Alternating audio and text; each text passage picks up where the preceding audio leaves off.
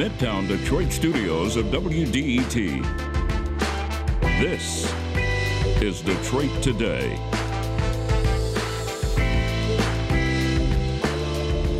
Coming up on a special edition of Detroit Today, we've got physicians on hand to answer your medical questions about coronavirus. What kinds of things should you be doing to take precautions? And what kinds of things should you be avoiding? Also, what about symptoms? What should you do if you fear you have coronavirus or if a loved one does? We've got all of that next on Detroit Today, right after the news from NPR.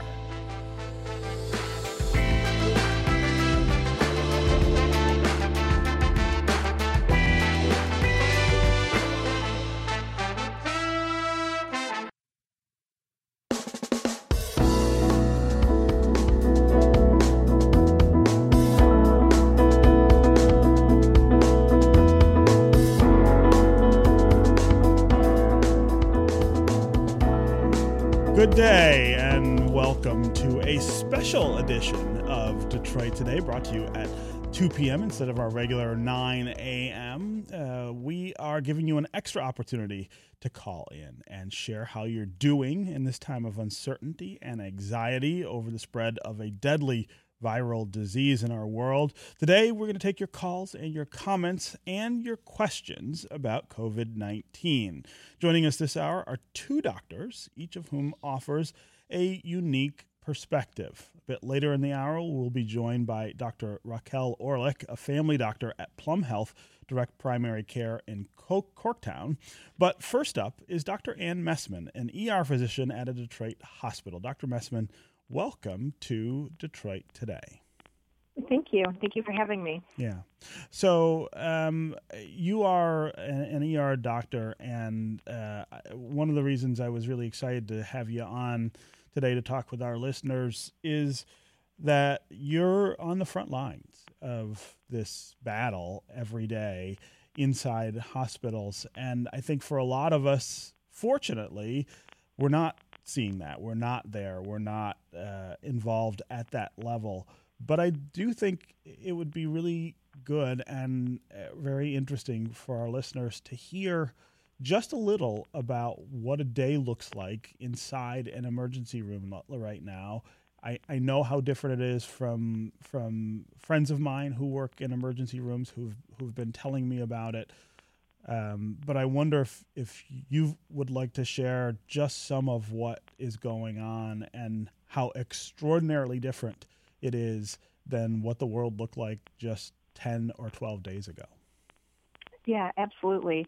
So, in the emergency department, we are very accustomed to having critically ill patients, and part of the nature of the job is you never know what's going to be walking in the door. That's sort of what we like about the job is how unexpected things can be. It keeps us on our toes. And on a typical day, pre-coronavirus, you would get, a whole range of patients. Some of them, really are just using the emergency department as a primary care facility, and they just need a refill of their blood pressure medications or something like that, all the way to the critically ill patients having strokes and heart attacks and, trauma, gunshot wounds, those sorts of things. So we're used to a wide range. One of the things that's very, very different right now is that range has narrowed significantly, and the people that we're seeing are, on average, much more sick than what we're used to. So what I mean by that is, we're not getting these minor complaints, people that are using us as a primary care office. So patients are requiring much more attention. They're much more critically ill. We're spending more time and resources on the patients that we're seeing. And we're doing things that we've never had to do before, like, put a patient on life support on a ventilator, but then there's no critical care area to put them because the critical care area is already full. So they are infiltrating the main part of the emergency department, which really isn't designed to monitor patients that are that severely ill. So, we're all doing the very best that we can, and everyone who's there wants to help and is doing incredible work, but we are being stretched in ways that are very different than our usual day-to-day job. Mm-hmm. I'm talking with Ann Messman, an ER doctor at a Detroit hospital. We've got her here this hour to answer your medical questions. And if you have questions about coronavirus, about things you should or shouldn't be doing, about symptoms, things of that nature, give us a call. 313-577-1019 is the number on the phones. That's 313-577-1019. You can also go to the WDET Facebook page and put comments there, or you can go to Twitter and hashtag Detroit Today, and we'll work you into the conversation. Also, as always here on Detroit Today, give us a call and just let us know how you're doing. I know for so many of us, this is so different, and there are so many disruptions and adaptations that we are being asked to make. Give us a call and tell us how you're managing that, how your kids are managing that, how your family is managing that. What are you doing to try to feel connected to the rest of the world now that all of us are being asked to stay at home all of the time, now that our kids are out of school and things like that? What kinds of things have you come up with that make you feel normal? What kinds of things have you come up with that make you feel like we're not living through maybe one of the darkest times that any of us can remember? Again, 313-577-1019 is the number on the phones. And before we get to listeners, can you give us a sense of the sort of human dimension of this tragedy and the toll that it's taking on people, not just those who are sick, but those who are with those who are sick, right? I mean, you've got to have family members who are either bringing people to the emergency room or there with them as they're sick, and in some cases are dying. That's also got to be a really difficult part of what we're living through. Yeah. So most hospitals, if not all in the area, have enacted policies where visitors are not allowed, no matter what the complaint is. You know, even if they're there for something that's not related to potential COVID-19 infection, they are still not allowed in the emergency department. Mm-hmm. So I've seen, husbands dropping their wives off, not knowing, if they're going to see them alive ever again. And a lot of patients are coming in by ambulance, and so their families, we never physically get to see them, even in the waiting room.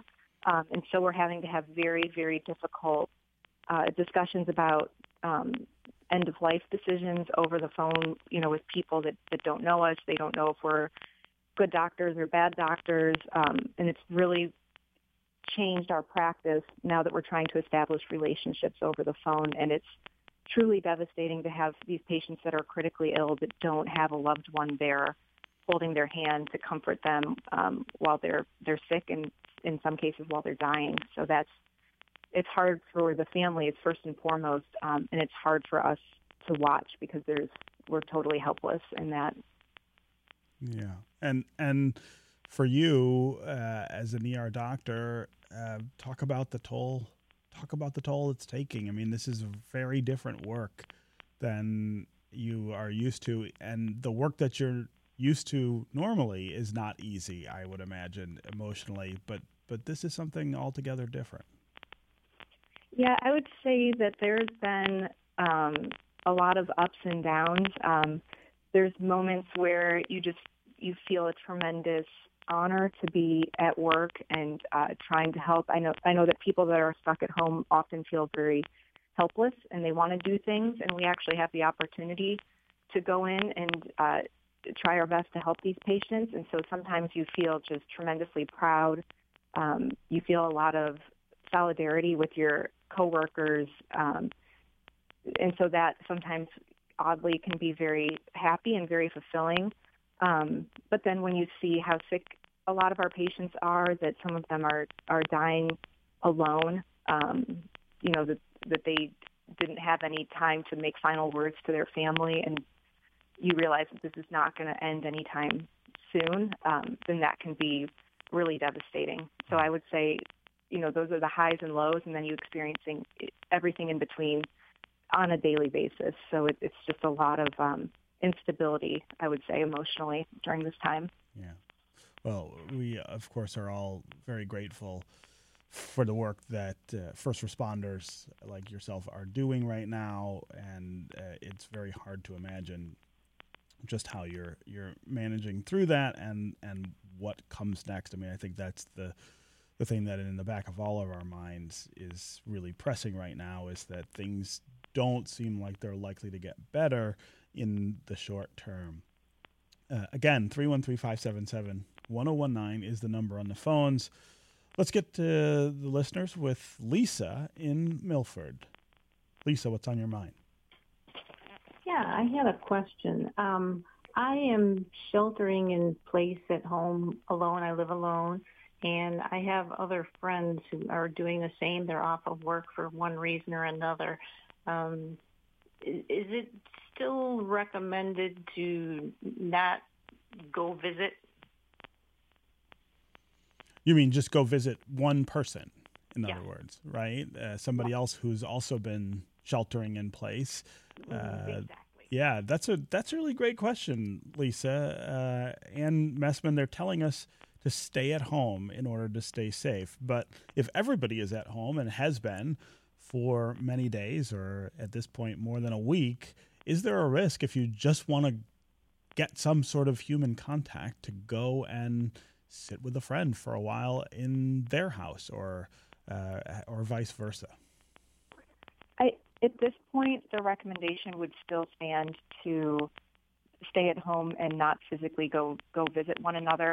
I have seen people get creative where one person will stay inside the house and they'll open up a window, and the other person will be sitting, 10 feet away, outdoors.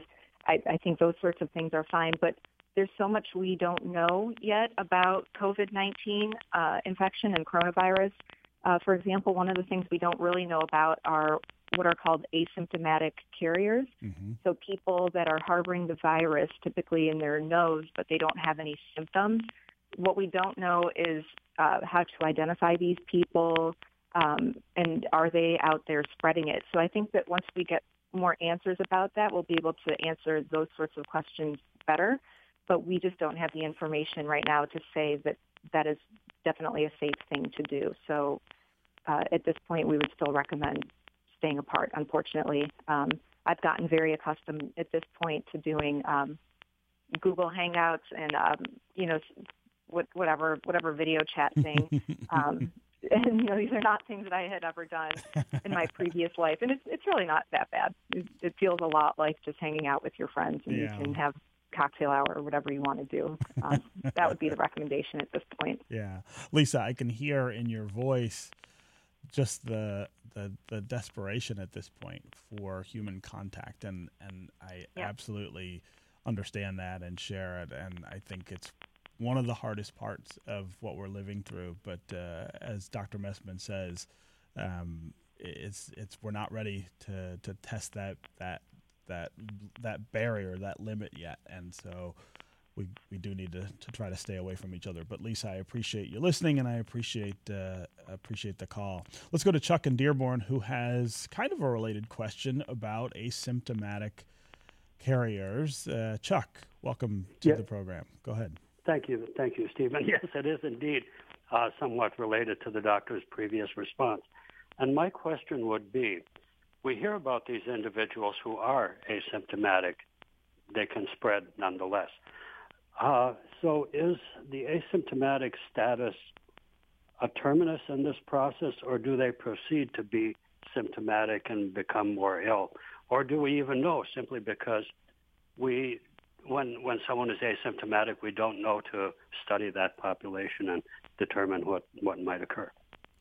Great question, Chuck. And it's one of the questions that I've had for a bit about coronavirus. And I would actually extend that question to not just asymptomatic carriers, but people who get coronavirus, live through the illness, and then are healthy again.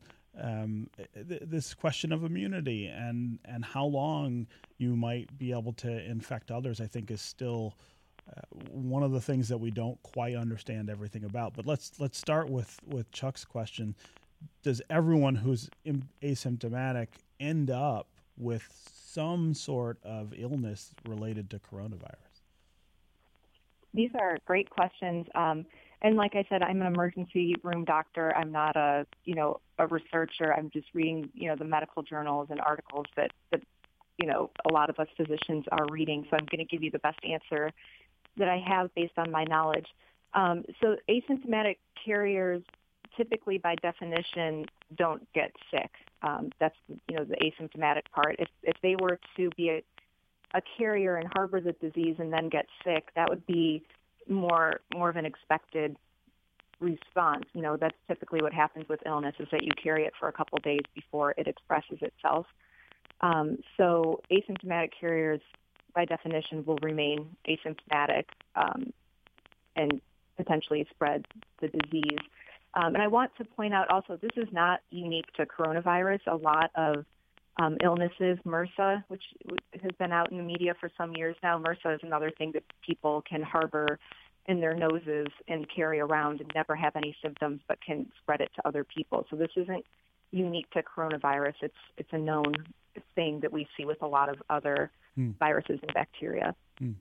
And my question about people who get coronavirus and have symptoms, maybe mild symptoms, maybe even severe symptoms, but come out the other side and are healthy again, are they at risk for recontracting the disease? In other words, if they're exposed again, could you get sick again? But also, how long are they able to spread the disease even after they're not showing symptoms anymore? Yeah, these are $1 million questions that people are looking into. So we don't entirely know yet if people can get reinfected. Coronavirus is very smart, and it has mutated several times. So the concern would be that perhaps you have immunity to one version of the coronavirus, and if it mutates, are you still immune to the new version, or did it mutate in such a way that now you can get reinfected with that type of coronavirus? So that's a question that needs to be answered. And then the other point about how long are you infectious for, there have been some studies looking at how long people shed the virus, even once they've successfully combated the disease. And it was variable. So some people, they were testing their noses and finding out that within a few days of having beaten the disease and not having symptoms, they stopped shedding. And others, it was beyond even a month that they were still shedding the virus. What's not clear is when you're shedding, are you infecting other people, or is that more innocuous? And we don't entirely know the answer. They are coming out with some antigen blood testing to see if you have been exposed to the disease. And that has some implications, not just for knowing that you've been exposed, but they want people potentially to start donating their plasma or donating their blood if they have successfully combated the disease, so that we can transfuse it into patients that have severe disease. And so that's antibody testing is going to be sort of playing a role in that research as well. Okay. Thanks very much, Chuck, for the call and the really great question. Let's go to Leslie in Highland Park. Leslie, welcome to Detroit Today. Hey, thanks for taking my call. I was calling because I'm 71. I normally live alone, but my sister was here from December 14th to March 14th to March 20th for her daughter's wedding. She returned home and found out that she was positive for the virus, and her daughter, who was here with us also, is positive. My concern is I don't have many symptoms for the virus. However, I do have a mildly productive cough. I've never had a temperature. I've been taking my temperature since I found out she was positive. And, so far so good. But then this past Monday, I passed out. Paramedics came. All my vitals were strong. So I elected to not go to the hospital. But I'm just wondering, is this a part of coronavirus? Should I have a Z-Pack, or is there something that I could take to help me with my energy, because my energy has been extremely low. Leslie, I think you are asking a question that I have heard from lots and lots of people who, again, are pretty sure that they may have been exposed to coronavirus, but they don't have symptoms that make it clear that they have, and they're wondering what they should do to feel better, but also maybe to be more certain. Dr. Messman, what's your advice for Leslie? There's a couple questions in that story that I want to address. The first is regarding potential treatment, specifically a Z-Pak. In the hospital setting, we are not using azithromycin, which is the antibiotic in a Z-Pak, because if you combine it at any point with hydroxychloroquine or chloroquine, which is that sort of investigational drug that may help to treat coronavirus, those two don't play together nicely. And so we are not giving azithromycin to anyone that we suspect of having coronavirus, so that we don't have those two drugs interacting in the system. Additionally, just as an aside for people that are listening, and this is probably already in most people's brains, but do not take NSAIDs. Those are nonsteroidal anti-inflammatory drugs, meaning ibuprofen, naproxen, so Motrin, Aleve, those sorts of things. Only take Tylenol because the NSAIDs have been found to make disease worse in coronavirus infection. So Tylenol only. In terms of the symptoms that you're having, what we found very, very quickly is that coronavirus infection sounded initially like it was just going to be respiratory in nature. And what we found was that patients were coming vomiting or diarrhea or generalized weakness or passing out, which we call syncope, and testing positive for COVID-19 infection. So it is presenting in a very, very bizarre way in a lot of people. So your episode of passing out, absolutely, it could be COVID-19 or it could be absolutely nothing, and there's no way to tell. A way that people can get tested potentially is at the state fairgrounds. You do need a doctor's order, and you do need to call and make an appointment ahead of time. It's not the sort of thing where you just show up, but you do get to stay in your car the whole time. So you could theoretically go and get tested. The sort of catch-22, though, is that there's no treatment. So you get tested and it's positive. It's maybe a good piece of knowledge to have, but it doesn't mean that you get any sort of particular treatment. So generally, we're just telling patients to stay at home unless they feel that they are having so much trouble breathing that they need medical attention or any other severe symptom that they think requires medical intervention. Okay. Dr. Ann Messman, an ER doctor here at a Detroit hospital. It was really great to have you here to answer these questions for our listeners. Actually, I'm being told now by our producers that we're keeping you for the next segment. That's right. You're not going anywhere. All right. We are going to take a quick break, though, and when we come back, we're going to continue our conversation and continue to take your calls, your medical calls for Dr. Ann Messman. 313-577-1019 is the number on the phones. Kathleen in Detroit, Liz in Garden City. We'll get to you as well as others. If you also want to put comments on Facebook or on Twitter, we can include you in the conversation that way. We'll be right back with more Detroit Today.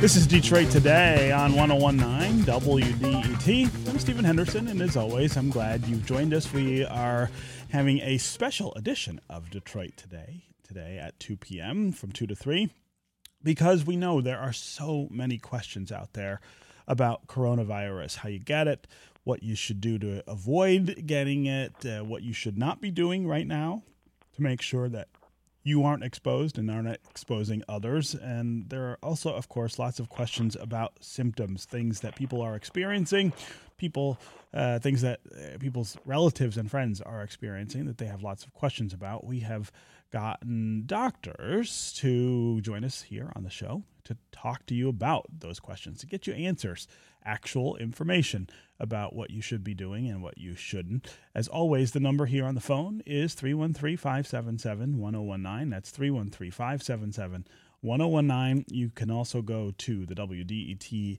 Facebook page or to Twitter and put comments there, and we'll try to work you into the conversation. Right now, we're talking with Dr. Ann Messman. She's an ER doctor at a Detroit hospital, and she is here to help let you know what you should and shouldn't be doing. Let's go back to the phones here to Kathleen in Detroit. Kathleen, welcome to the show.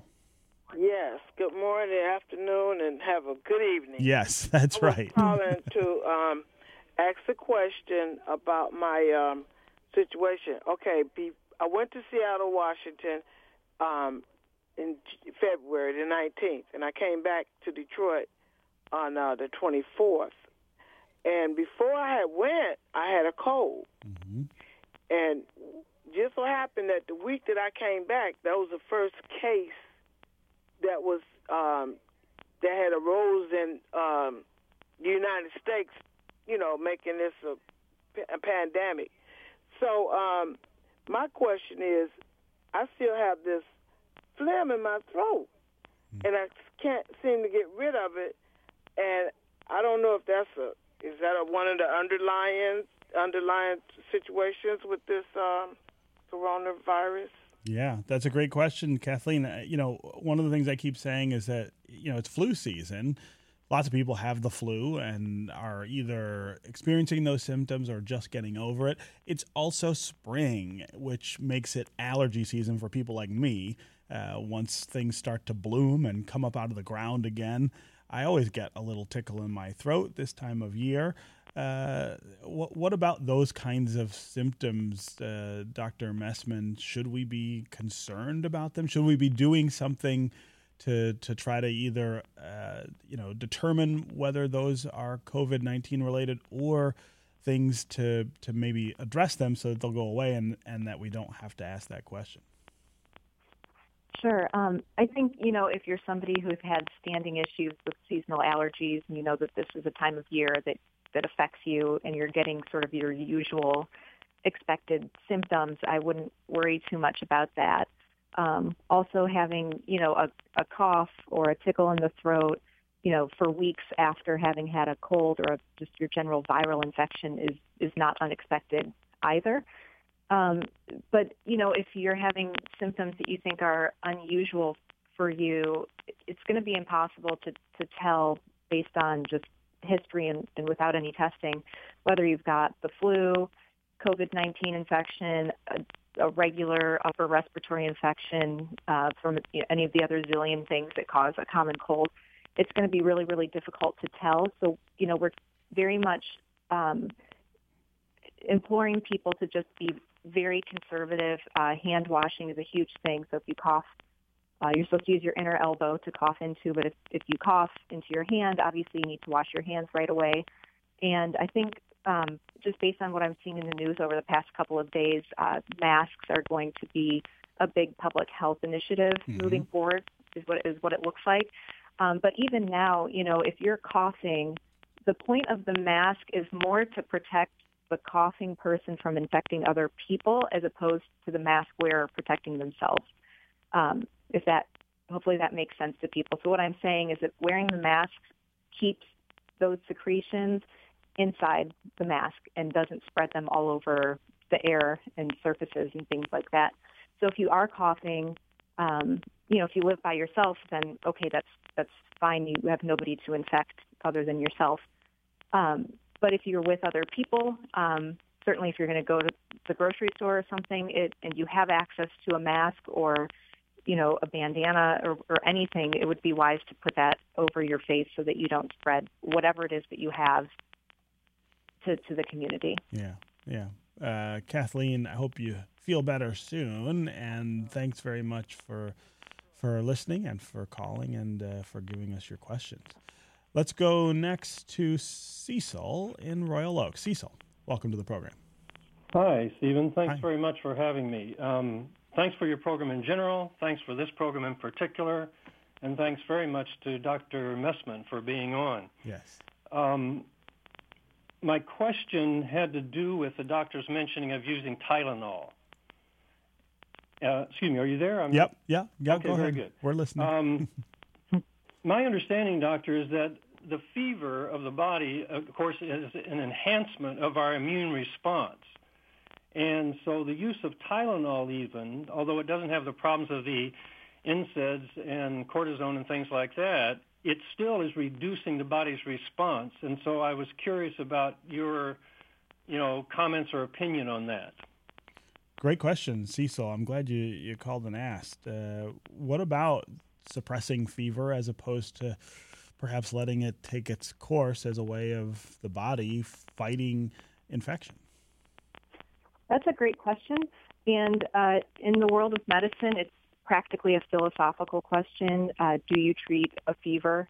There's not a great answer, and you'll find very educated people on both sides of that argument with very good reasons for why they think you should or should not treat a fever. I fall into the camp of treating the fever. My reason for that is one, it makes the patient feel a lot better. You feel really miserable when you have a fever and the body aches that come with it and all of the other discomforts. Another is that fever causes you to lose a lot more fluids from your body than you would if you don't have a fever, so people can get more dehydrated. Mm-hmm. So that's another reason why I like to treat fevers. But, you're going to have a lot of people could call into this show, and perhaps even the next doctor that's going to speak might have a completely different opinion. And there's not a right or wrong answer about whether or not to treat a fever. Well, and the other thing that occurs to me about this particular disease is that the fevers that people are having or experiencing are so high that they are themselves dangerous. I mean, it's one thing if you've got a fever of 100 or 101. I'm hearing about people with temps at 103 or 104. Those are really dangerous, isn't that right? Absolutely, and we have seen really, really extreme, 105-degree fevers, things like that we don't typically see. And I am 100% on board. When it's that extreme, it really should be treated because that's dangerously high.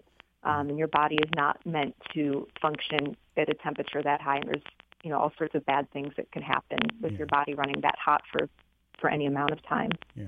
Cecil, I appreciate the call and the question. Let's go to Gene in Detroit. Gene, welcome to the show. Are you there, Gene? Hi. Hi. Go ahead. Yes. So I was, I think a couple questions earlier, they were talking about the mask, mm-hmm. and that the mask is primarily, I guess, slated for the person that's coughing or sneezing to, so their droplets won't get out into the atmosphere. So if someone else is wearing the mask, say, for example, I'm not coughing or sneezing, but someone else in my environment is, I'm not protected then with the mask by wearing it from someone else's cough or sneeze? Yeah, that's a great question, Gene. Who's the mask for, right? Is it for the person who is already infected to not spread the disease, or is it also for the person who isn't infected to be protected from it? I think that's a great question. Dr. Messman, go ahead. So it's both. It's largely advantageous for the person that's actively coughing to not spread their droplets everywhere. It obviously, having any sort of barrier between you and your environment is going to protect you to an extent. These just using a bandana or a non-N95. N95s are those really specialized masks that we need so badly in the hospitals. So wearing bandanas or non-N95 masks do confer some degree of protection. But the problem is that viruses are really, really small. And so you have to have a mask that's able to filter these very small particles out. And your standard, mask that's not an N95 or a bandana is not going to do that. So it doesn't filter out nothing. It just, isn't as effective as an N95 or an N99. Okay, Dr. Ann Messman, it was really great to have you here with us to answer these questions for our listeners on Detroit Today. Thanks for being here. Sure. Could I say one thing really quickly? Yeah, absolutely. So I want to make sure that the community is aware of how appreciative we are on the front lines. People have been texting, sending things in the mail. They bring food to the hospitals.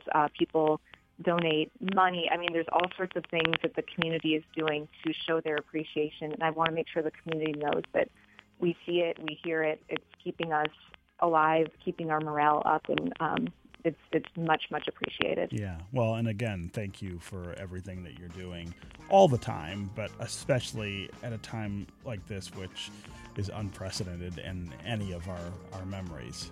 So we really do appreciate everything you're doing, and of course appreciate you being here with us. Sure. Thank you. Up next, we're going to get to more of your questions with Dr. Raquel Orlick, who is a family doctor at Plum Health Direct Primary Care here in Detroit.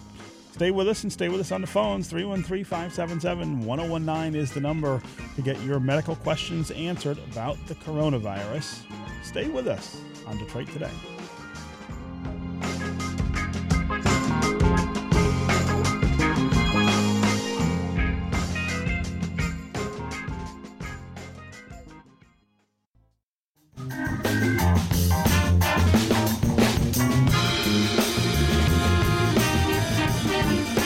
You're listening to Detroit Today on 1019 WDET. I'm Stephen Henderson, and as always, I'm really glad that you've joined us. We're talking this hour about your medical questions about coronavirus, the things that you're not sure about, what you should be doing, what you shouldn't be doing, what symptoms you might have that you're not certain could be COVID-19 related, or symptoms that you're seeing in your family or your friends. We are having this special edition of Detroit Today just to address those questions, and we've had physicians with us all hour to actually give you information, the kind of information that you come to expect from places like WDET, where we are trying really hard to make sure that people are able to know what the truth is and act on it during this pandemic.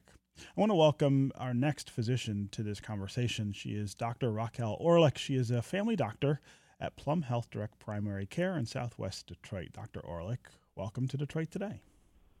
Thank you for having me on the show today. I'm hoping that I can help with any questions that you guys might have. Yeah. And again, if you have questions for Dr. Orlick, 313-577-1019 is the number on the phones, 313-577-1019. You can also go to the WDET Facebook page and put comments there, or go to Twitter and hashtag Detroit Today, and we'll work you into the conversation. Also, as always here on Detroit Today right now, we're asking you to call and just tell us how you're doing. Call and tell us how all of this is playing out in your life and in your world with your family.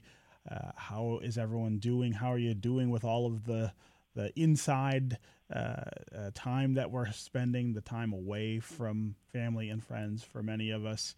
I think this is an important time to be able to share those stories and connect with each other, because we can't do it in the physical world. So again, 313-577-1019 is the number. Dr. Orlick, before we go back to listeners, I want to talk a little about your practice, which has made some big changes over the last couple of weeks. You used to have about 20% of your patients via telemedicine before coronavirus. Now that is 90% of your visits. Talk about how that transition has been working. Yeah, that's correct. So we practice at an office that where we provide direct primary care. So this is an office a little bit different than your average practice. We offer a membership model for patients. Under this model, our patients have direct access to us via text, email, and then they can come and see us whenever they like. So what's very unique about a practice is that, before we were going through this pandemic, we were able to manage a lot of our patients' concerns over the phone via virtual visits, whether it be FaceTime or Skype visits, Zoom visits. And then we'd also see them in person also for something that needed to be addressed in person. But because of the current COVID-19 pandemic that we have been experiencing, we've been trying to triage our patients as much as possible over the phone. And there are many reasons for that. A big reason for that is because anytime any of our patients leave their house and they come to our office, we are always worried about what potential exposures they may have. A lot of our patients might have a lot of chronic conditions, either lung conditions, heart conditions, high blood pressures, diabetes. So just the fact that they're leaving the house could put them at a risk of being exposed to the virus. And then when they come to our office, we don't usually have a lot of patients in the waiting room because we do provide somewhere around 30-minute appointments for our patients, and usually don't have any wait time. But there is still a risk that could be posed for them to potentially be in contact with another patient that might be in the office. And then we worry about even ourselves. Knock on wood, we've all felt okay. Myself, my practice partner, Dr. Paul Thomas, and our medical assistant, Chris, we feel fine. However, we don't know if we are one of the asymptomatic carriers of the virus. So just having the patient come in, having that direct contact with them, we're always potentially putting each other at risk for exposing the virus. Mm-hmm. Your practice is aimed at helping some of the area's most vulnerable people with chronic health issues, and your direct primary care model means you're directly supplying them with medication. How has that distribution sort of changed during all of this?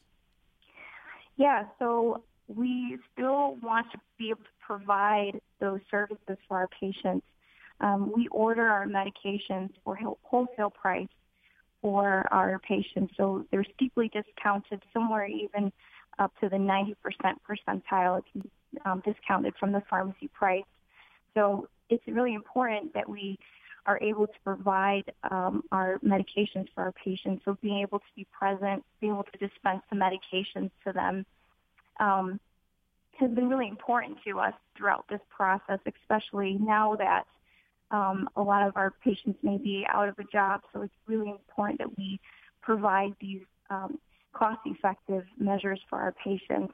That being said, we do want to make sure that we're doing it, we're bringing the medications to them in a safe way. So we've been offering some of our patients, we can either ship the medications to them. We've been dispensing the medications and just handing it out the door to them, trying to keep that 6-foot distance from them. So we've been trying to be creative about how we can provide our medications to our patients still. Okay, let's get back to listeners here. And again, 313-577-1019 is the number on the phones. Let's go to Rosalind in West Bloomfield. Rosalind, welcome to Detroit Today. Rosalind. I'm sorry. Hello. There you go. I came down with a stomach virus on the 19th of March, and I want to know, I don't have any fever or anything. It's strictly a stomach virus. I want to know if the environment could carry other viruses during this pandemic. Great question. I think there are a lot of people who are having symptoms that are related to other kinds of illnesses that are around all the time, and they're confused and maybe fearful that it might be coronavirus. Right. That's a great question. So, yes, we do concern ourselves with COVID-19. Some patients have expressed that they do have GI symptoms associated with it.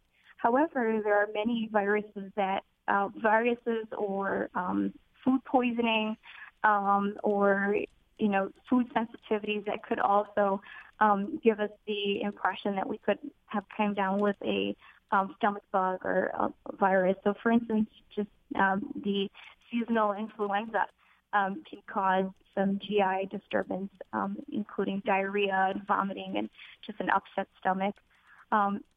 We don't often see this with the common cold rhinovirus, but also sometimes even we could have there could be food poisoning. So potentially you had some carryout that may have been sitting out for too long. And there also sometimes there are some circulating stomach bugs. Sometimes people will notice they'll have some type of 24-hour stomach bug and they'll resolve. So it's definitely quite a few things that could cause similar type of symptoms, which sometimes can make it a little bit more difficult to discern what the actual etiology of your symptoms were being caused by. Again, Rosalind, I hope you feel better, and thanks very much for the call and the question. Let's go to Liza in Detroit. Liza, welcome to the show. Hi. Hi. I'm calling because I'm a foster parent, and currently I don't have any foster children. And yesterday, my agency asked me to take a survey. And in that survey, I was asked if I would take a child who was exposed to the COVID-19, and then also if I would take a child who was sick with the COVID-19. I'm also a teacher in Detroit, and in fact in Southwest Detroit. And my principal said that there has been exposure at our school. So I wonder if maybe I have been exposed, and if maybe I was asymptomatic, and if I could take an antibody test. And also, two-part question, there's also, I think, mixed opinions about whether one could actually be immune after having it. After having had it, yeah. Liza, great questions. Dr. Orlick, go ahead. I mean, first off, let me just say that's wonderful what you're doing, taking in foster children. Now, it's very well possible, that's correct, you could have been exposed to the virus just with teaching alone. As it stands right now, we do not have the antibody test available. This antibody test, we're keeping our fingers crossed, will be available within the next few weeks. Once it is released, what it is supposed to be is a point-of-care test, so something that we can actually do in the office. The test should take around 15 minutes to process. We would have an idea of if there wasn't a positive antibody. So an antibody would signify that you were exposed to the virus. Now, we don't know when that test will be available. We're definitely keeping our eyes peeled for when that may happen, because that will be, we believe, will be definitely a game changer. Now, as far as immunity is concerned, this virus is so new, so we don't know. According to CDC, they don't really have any clear evidence yet to say whether there is immunity. Most viruses that we've seen in the past, you do develop some type of immunity. How long does immunity last, we also don't know. So I think only time will tell whether we do develop an immunity and how long it may last. Yeah. Again, Liza, thanks very much for what you're doing, and thanks for calling and asking those questions. Let's go to Martine in Walled Lake. Martine, welcome to the show. Hello. Hi, how are you? Thanks so much for taking my call. I have a question about my husband, who has had pneumonia twice, but is now on an NSAID for rheumatoid arthritis. It's meloxicam, to be exact. He is thinking that he should stop taking that because of the, I guess, possible complications or making the virus worse. Think about that, or should people just stay on the meds that they're on? He's not exposed to anything. He doesn't leave the house. That's that's the right thing, Martine. And that's a wonderful thing. That's right. Don't leave the house. Yeah, that's a great question, though, Dr. Orlick. What should you do if you're taking medication for something like rheumatoid arthritis already? Yeah, that's a great question, and something that we've been talking with our patients about over the last few weeks. As it stands right now, there are no clear studies so there have been some studies to suggest that the ibuprofen and other NSAIDs like meloxicam may potentially increase the viral shedding in the body. But then there also have been some studies to suggest that that's not so. However, if your husband was taking the meloxicam, I would still say that as long as he's not having any symptoms of COVID-19, including muscle aches, fatigue, cough, shortness of breath, anything like that, I would still continue to take the medication. I can imagine if he went off of the medication, he would be very miserable. I don't know if he would respond very well to Tylenol. He could consider trying it. But if he's really miserable and he's not having any symptoms, if he was my patient, I would recommend that he continue the medication. But I definitely do think that all things considered, with his history of pneumonia, I would definitely have him reach out to his primary care doctor to see what type of advice, what they might be able to tell him, or some type of guidance as far as surveillance. So making sure that we're keeping a close watch on any symptoms to make sure that if he is developing any type of symptoms at all, we're very quick to removing him off of it. But that's a very challenging situation. Yeah. Okay, Dr. Raquel Orlick, a family doctor at Plum Health Direct Primary Care in Southwest Detroit. It was great to have you here to answer our listeners' questions on Detroit Today. Thanks for being with us. Thank you for having me, and I hope I was able to help with a lot of these concerns. I know it's a very trying time, and we're all going to be able to get through this. We just have to continue to work together to socially distance so we can help our healthcare community. Yeah. Again, thanks for what you're doing, and thanks for being here with helpful answers for our listeners.